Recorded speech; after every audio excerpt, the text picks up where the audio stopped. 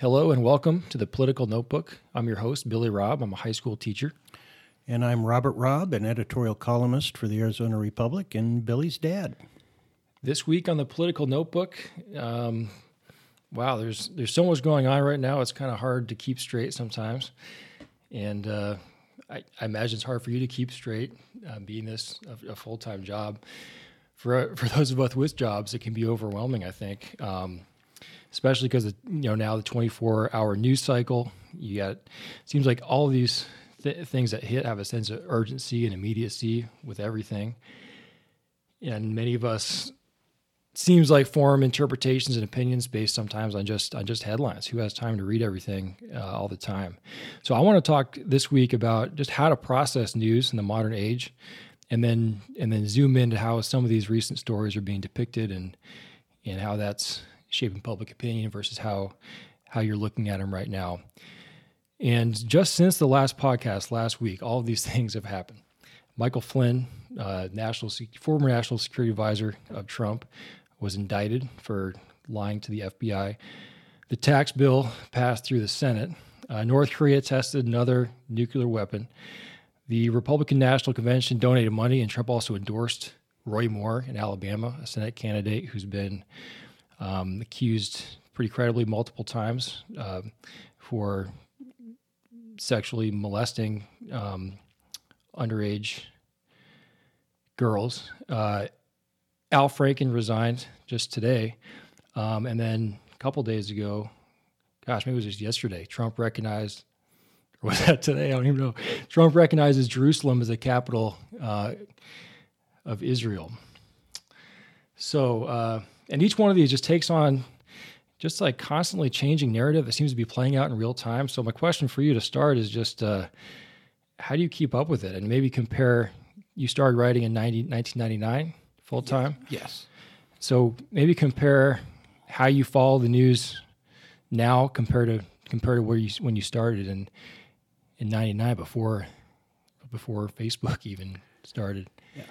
I'm unusual, I think, for someone who is interested in politics generally, and particularly for a journalist, in that I don't spend all day watching Twitter or Facebook or chasing whatever the latest revelation is. I may be biased because I'm now in the business, but I think the curating function of a newspaper or a magazine remains extremely valuable and is greatly underrated. Most of us don't have to know all of these stories in process, each minute maneuver within them. And oftentimes, the initial reporting is skewed or at best incomplete. So I actually am relatively comfortable doing whatever it is I'm doing that day to prepare and research in depth for a particular column, and catching up with the newspapers that I do read, that do curate, that look at everything out there and tries to digest what's most important, and to provide a fuller story than trying to catch it drop by drop as it unveils itself. And then if it's something like, I was interested this week in the court decision, didn't make your list, but it also happened, the court decision striking down the Trump's administration's effort to defund sanctuary cities. Well, that's a subject that interested me because it's something about local control and separation of powers. So I read the news story, but then I went and actually read the judge's decision. And that way I've got the complete story as to why the judge did what he did.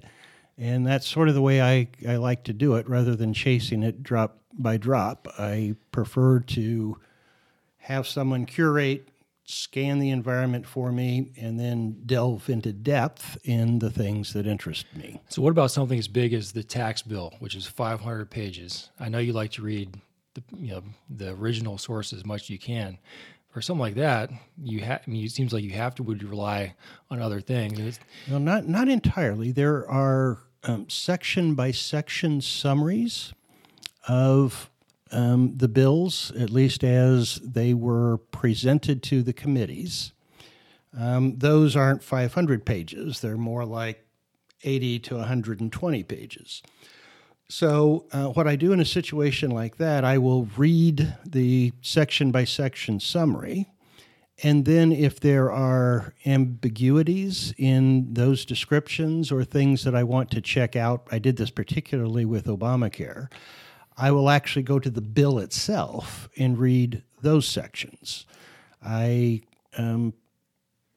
simply am unwilling in most cases to rely on the analysis of others rather than going to the original sources and reaching my own judgment. I think it makes it so hard for the rest of us. I was having a conversation this week over the phone with a buddy of mine who doesn't read these too closely, and it's like you got one person saying, especially on something like taxes, where you can take numbers and do different interpretations based on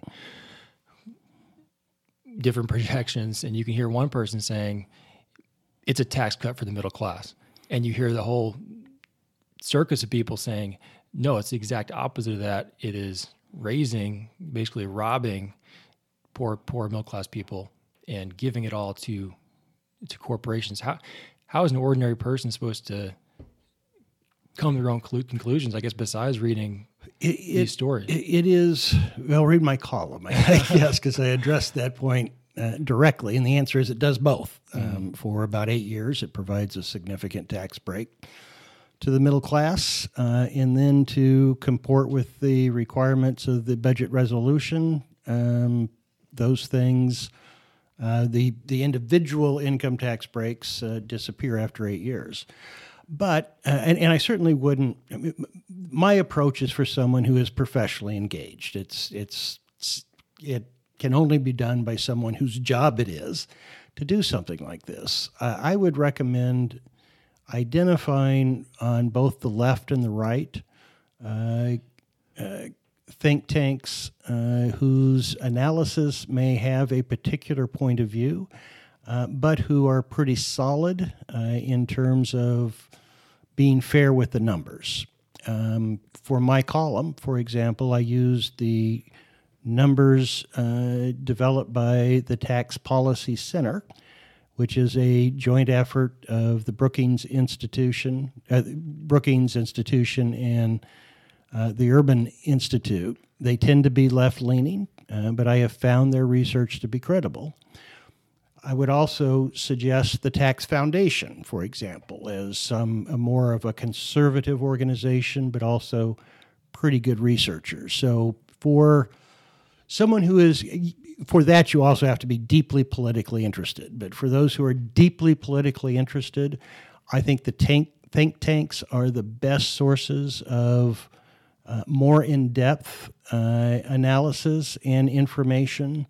And the key is to ensure that you get it from both sides. Right. And by doing that, you can sort of ferret out where reality lies. Yeah, because, I mean, it's so easy just to see something that seems funny or emotional and just kind of give it a little retweet or like it or kind of get influenced by, because that's one thing about the social media age today is as soon as it seems like it's while you're seeing the news stories, you're also simultaneously seeing everyone else's perceptions of that news stories through your social media, which you can't help. You kind of automatically that gets filtered through your mind and shapes your perception of the news. So the old school days, like 15 years ago, you'd have to read a newspaper or a magazine, and the news would come out the next day, or even watching a nightly show. You'd think maybe we'd have more informed public with all this stuff. But how do you see it? Do you think it's good or bad, mix of both, to have this dynamic? You've got so many sources sharing their own thoughts that you see all the time, also like competing news companies competing for people's attention, and also having just the immediate information at your fingertips, not just available, but in the palm of your hand at all times. I'm a very light consumer of social media, so I don't necessarily have the best perspective on how it is influencing the way and the extent to which people get informed. My instincts are that more information is better, and the ability to have access to original sources, which when I began in 1999 was far more difficult than it is today, That's a good point. is very, very good. Social media is relatively new.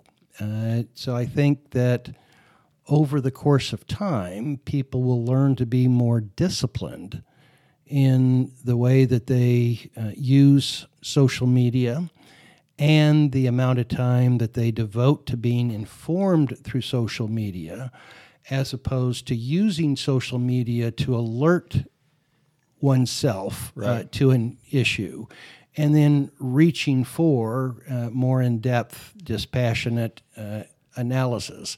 I suspect as a species, we're going through a learning curve. And given how much anxiety, heavy consumption of social media among those who are highly politically interested seems to cause, my guess is that more disciplined approaches will develop and become more prevalent over time. Yeah, and as an educator, we might have it backwards right now. Every school I know of, they're fighting to get the kids to put away their phones. And I feel the same way. I probably say it 300 times a day, at a low count, to put away our phone, put away our phone. But maybe we should be saying, get out your phone. Let's learn how to find good information on here. Let's learn how to find good sources from bad sources, and how you detect fake stories and good sources. Maybe we'll get caught up there, because just there are some skills that are not going to change with technology, but in terms of the source of information, how you find information, that's already totally changed. I think one of the biggest effects to me is I feel like it warps our ability to feel what stories are more important than others. So rather than picking up a newspaper and you got the big headline and what's on the front page and what's on the first couple pages, rather than having that visible, everything feels super important. Every little thing that's trending feels urgently important. Well, and everyone's looking for clicks. Exactly. So they try to hype the extent of importance and the sense of outrage that they can cause. Yeah. And just to zoom into the latest on the Russian story and gauging the importance of that. Sometimes when I'm talking to my students, I'll try to frame it like, what is this going to look like 100 years from now? 150 years from now, when you're reading a textbook or you have your textbook like downloaded onto your mind or something by that point, what are they going to talk about during this time period? And there'll be a lot about the election of 2016, but the Russian story will be, even if, it's not over, it's continued, but that's going to be a major influence on this. And this week, Michael Flynn, Trump's national security advisor, was indicted, charged by Robert Mueller of lying to the FBI, and he's cooperating with the investigation. In our second podcast ever, we did a whole show on the Russia story. I didn't even mention Flynn. There's just so much. So I think that just shows you how much to the story there is. That we did a whole episode on Russia without even mentioning Flynn, who might be the central kind of figure in this investigation. So, of course, like everything does, social media, news outlets blow everything up about this. You might think, if you just read left-leaning media, that Trump is about ready to be impeached right now, and that we should be, getting used to practicing President Pence's name. What about you? How are there any more alarm bells ringing now? Or how do you gauge the seriousness of the charge? Well, I am skeptical of the claim that the Trump campaign colluded with the Russian government to influence the outcome of the 2016 election. And this particular indictment reinforces my skepticism about the Mueller investigation. Once again, this has nothing to do with collusion during the election. This was a contact that Flynn says he was asked to make by Trump after the election when he was president-elect. Now, president-elects have to walk fine lines about influencing foreign policy before they actually take office. But there's nothing untoward or unsurprising about reaching out to important countries that the president will be dealing with after he is inaugurated. One of the mysteries to me is why Flynn felt obligated to lie about the nature of the conversation and to downplay it. Now, it's entirely possible that I am wrong, that such collusion did take place, and that Flynn knows about it. One of the interpretations of this by those who believe that Mueller is going about this the right way is that you try to turn people, and this is something that they had Flynn dead to rights on. He lied to the FBI about the nature of the conversation. The question is, there's two questions. Was there collusion, and does Flynn know about it? And those are things that we simply can't know. As I say, I remain a skeptic. The fact that he lies, the fact that he did lie to you, how telling is that in terms of the only reason you lie is if you had something serious to hide? Well, Flynn did have serious things to hide. A failure to register and report as some of his interactions with foreign governments, and it appears that he had some business dealings. It's clear that Flynn was a wheeler-dealer. He shouldn't have ever had the position in the campaign he had as a foreign policy advisor to Trump. He was a disastrous choice to be a national security advisor. But whether there's anything other than him being a wheeler-dealer, that there was, and that he knows things that will bring other people down, we don't know. It certainly, I would have to concede that given what there is out there with Flynn, allowing him to plead to this particular low-level charge would indicate that at least the prosecutors think he has valuable information that implicates others. And the other big question came to us more from a tweet also when Trump said that in his tweet, he said he knew about the lie to the FBI he knew about Flynn's lie to the FBI when he fired Flynn, which would mean that he also knew about that when he fired Comey. And so that brings up, is that firing, based on the more we're learning, is that obstruction of justice, which would be the most serious accusation? But there have also been reports of confidential briefings that Comey gave to congressional committees, in which he is reported to have said that the FBI had decided not to pursue this particular charge against Flynn. When that was? Obviously, before he got fired.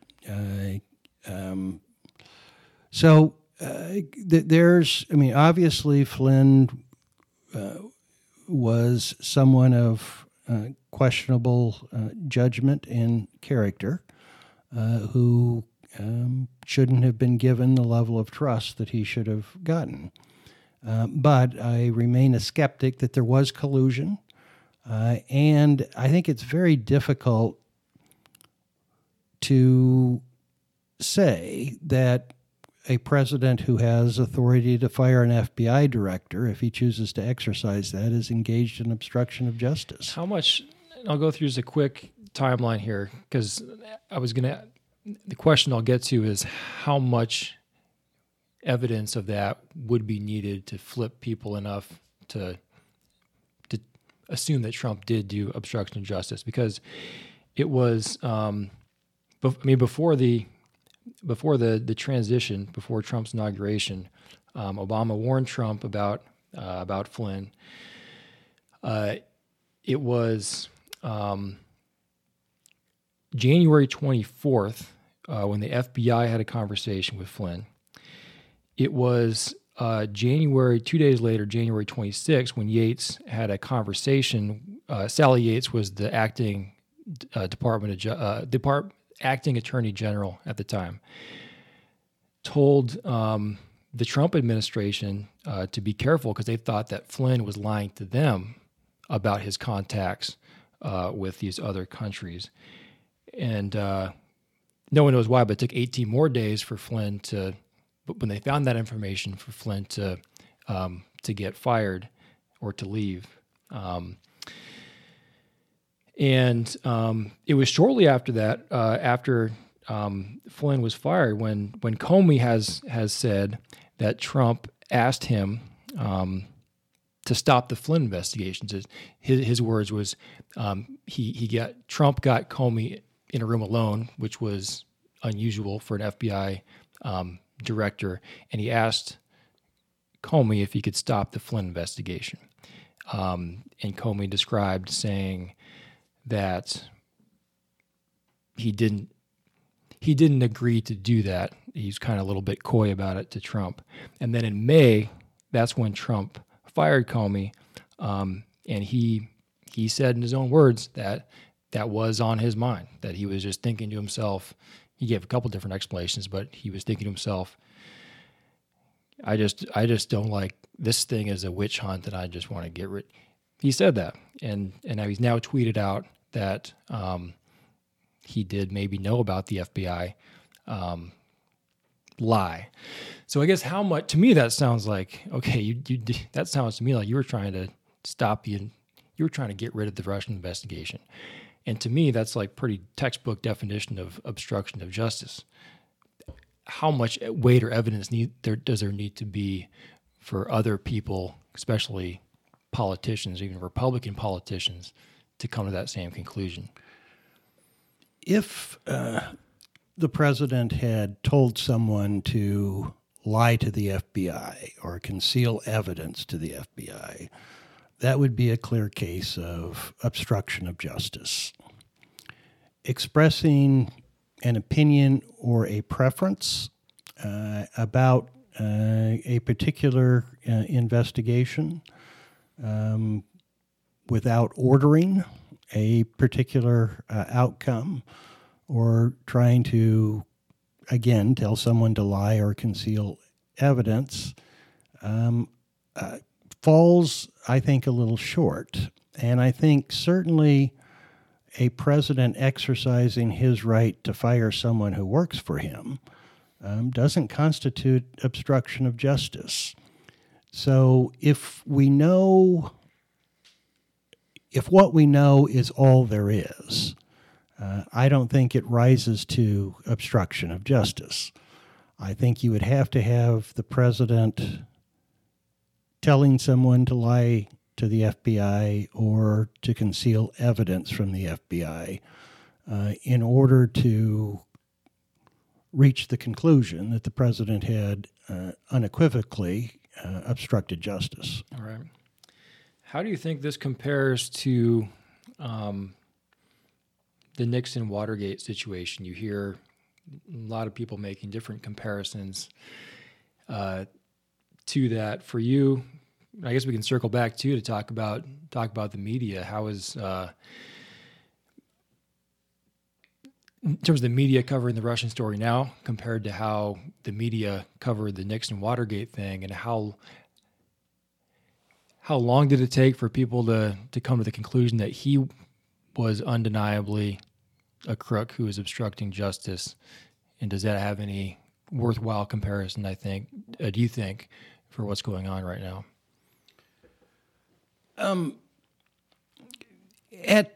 Watergate was largely broken by one media outfit, the Washington Post. That's very different than today, where every media outlet, large, medium, and small, are constantly in search of stories about Trump and Russian connections. So it's actually more inflamed today than it was then, at least certainly at this stage of the investigation and the sequence of events.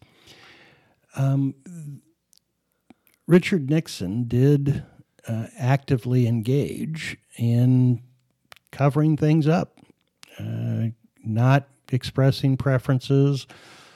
He did fire people, but he was actively engaged in coming up with stories, misdirections,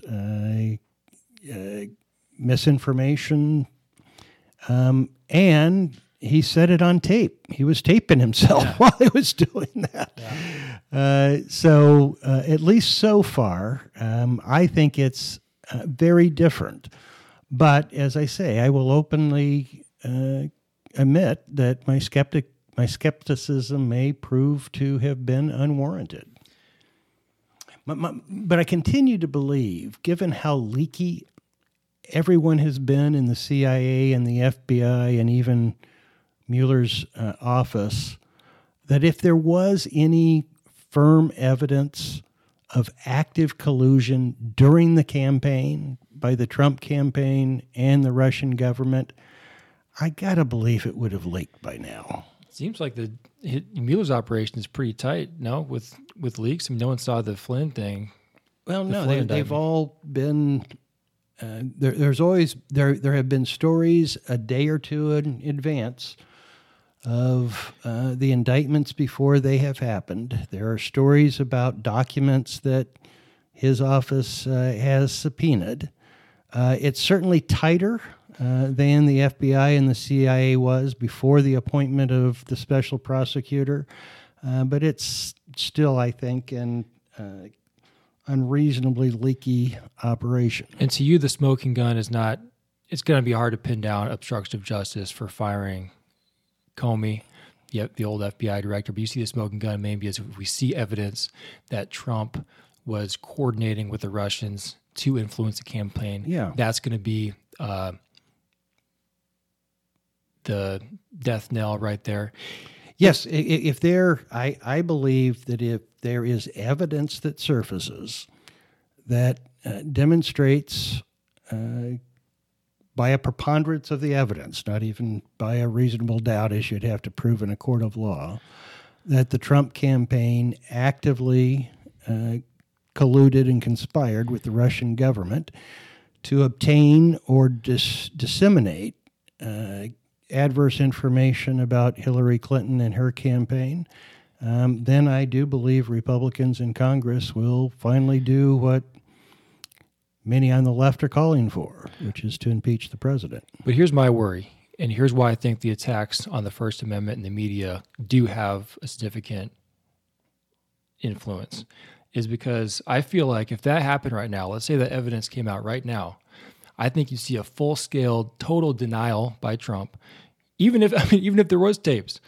He's denying, he's like hinting at the tapes. No, even if there's hard evidence, he's in total disreality, and he's got his people and media outlets that buy into it and totally shift the narrative.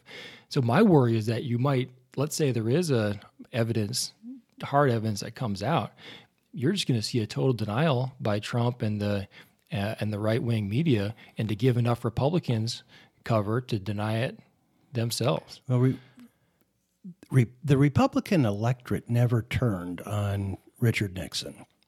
It was instead the Republican members of Congress, led in significant part by two Arizonans, John Rhodes, the House Minority Leader, and Barry Goldwater as a U.S. Senator, who concluded from the evidence that the president had to go. And even though Trump might do that, and there might be a very hardcore of Trump supporters that would accept that denial, I believe that the elected Republican members of Congress would look at such evidence seriously and act upon it, even if it was difficult with a lot of their core constituents. I hope you're right, but you're right that we don't. This is still playing out. But I think it's always good to kind of gauge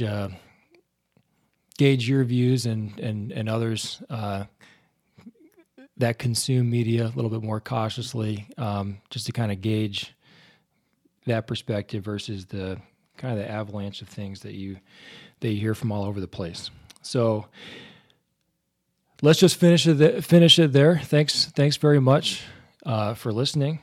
If you're not a subscriber yet, you can subscribe to us on the app, and also look for Robert Robb columns. He's got one just yesterday. If you want to read more about his take on taxes, and he mentions why the filibuster is one of the main culprits in the misunderstanding and the different interpretations of the tax bill, and also has one out on Friday about Jerusalem and Trump deciding to recognize the capital at Jerusalem.